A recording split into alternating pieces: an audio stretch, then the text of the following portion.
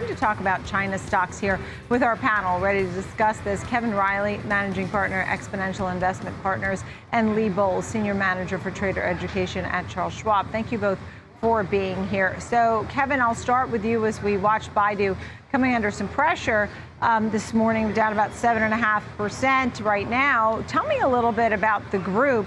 There are some who love to invest in this group and some who wouldn't touch it. Tell me your thoughts.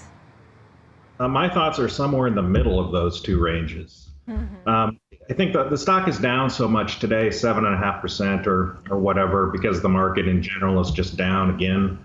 It's basically been in a downward slope for 5 weeks because of, Fed fears and whatnot. And I think, the stock was up 3.5% pre-market today or something like that, and it just gave it all back. So I don't really attribute it necessarily to the stock itself. I mean, the revenue was right in line with what they were expecting, 4.43 billion versus 4.45 billion. EPS was a big beat, 236 versus $1.63 expected. And I think that's probably because of their 31% growth in the cloud segment, which is, like all these big tech companies, that's where the margin is. That's where they actually make their money. So I'm guessing that's going to be the cause for that.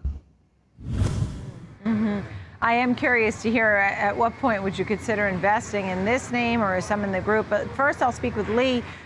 You also talked about some potential negatives, Alibaba, Tencent, ByteDance, and just the competition that these names are facing, Lee. It's tough, right? Tell me a little bit about some of the positive and negatives that are on your radar, Lee. Right. Well, I wanted to speak first to the drop today. I think it's being attributed to that report from Reuters that came out this morning that says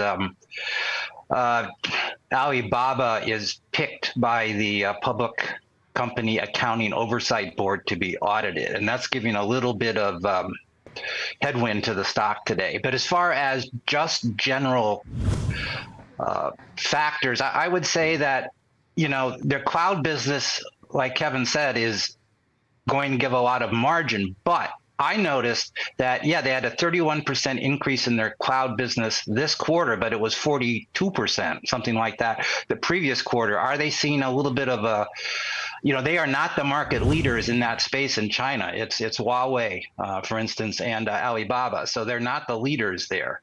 So if you want to stick with a leader, maybe you would back off a little bit. The other negative, of course, is that they're going to spend a lot of money rolling out these new taxis. And if it doesn't monetize the way they think, that's going to be quite a headwind also. So we have to see how that's going to play out. Kevin, tell me about some of these names here, because I think Lee did a great job summarizing some of the action that's happening. Kevin, are there names that you like? At what point do you get into some of these names? Because there's been a lot of talk about auditing, like we just mentioned, delisting, just some fear in investing in this group. Is the group okay to invest in? Well, we've always felt that Alibaba and Baidu were the only two we would really want to get too involved with.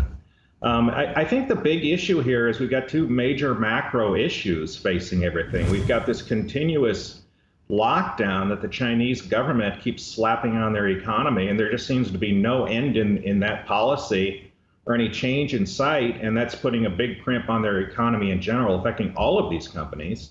And then, of course, we've got this proposed U.S.-China deal, which would allow companies to inspect, or U.S. auditors to inspect books in China of these companies, in Hong Kong, sorry. And so the big question is that real? Is that really going to happen or not? I mean, all of these Chinese stocks have been on a downward slope since 2018 in the United States, when the trade wars got started. And it's just left a stink on all of these things, which is one of the reasons we can't really fully support getting behind them, because you just don't know what's going to happen with those two big macro factors.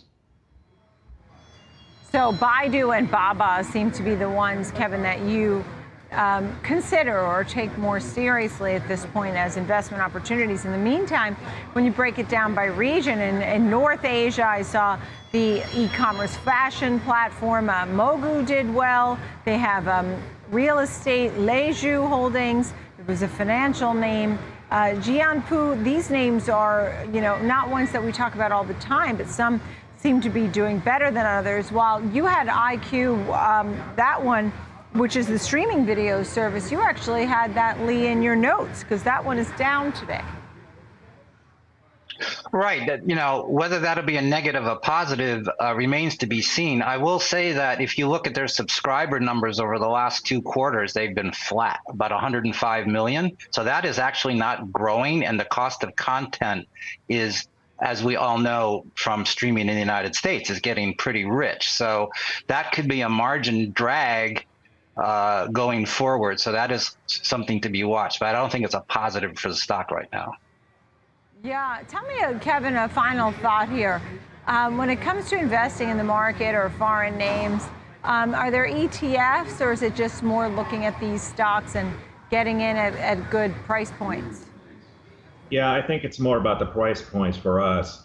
I mean, at Exponential, what we tend to do a lot of is we tend to do a lot of option work. And so if you look at a chart of Baidu, over the past couple of months or so, this thing has bottomed twice at about $130, and it's got a $199, price target on the thing. So what we often would do is we would sell puts below at a certain support level, that being 130. And there's a lot of volatility in these names. They just move a lot, which means you can make a lot of money selling options. So if you're looking at it just from a trading perspective, you might want to look at selling some options at like 125s or something like that, and just be prepared to sit on it. Get put it at 130, and hope the price target's right. Yeah. Okay. Good to see you, Kevin Riley, Lee Bohl. Thank you both very, very much. Nice to see you both.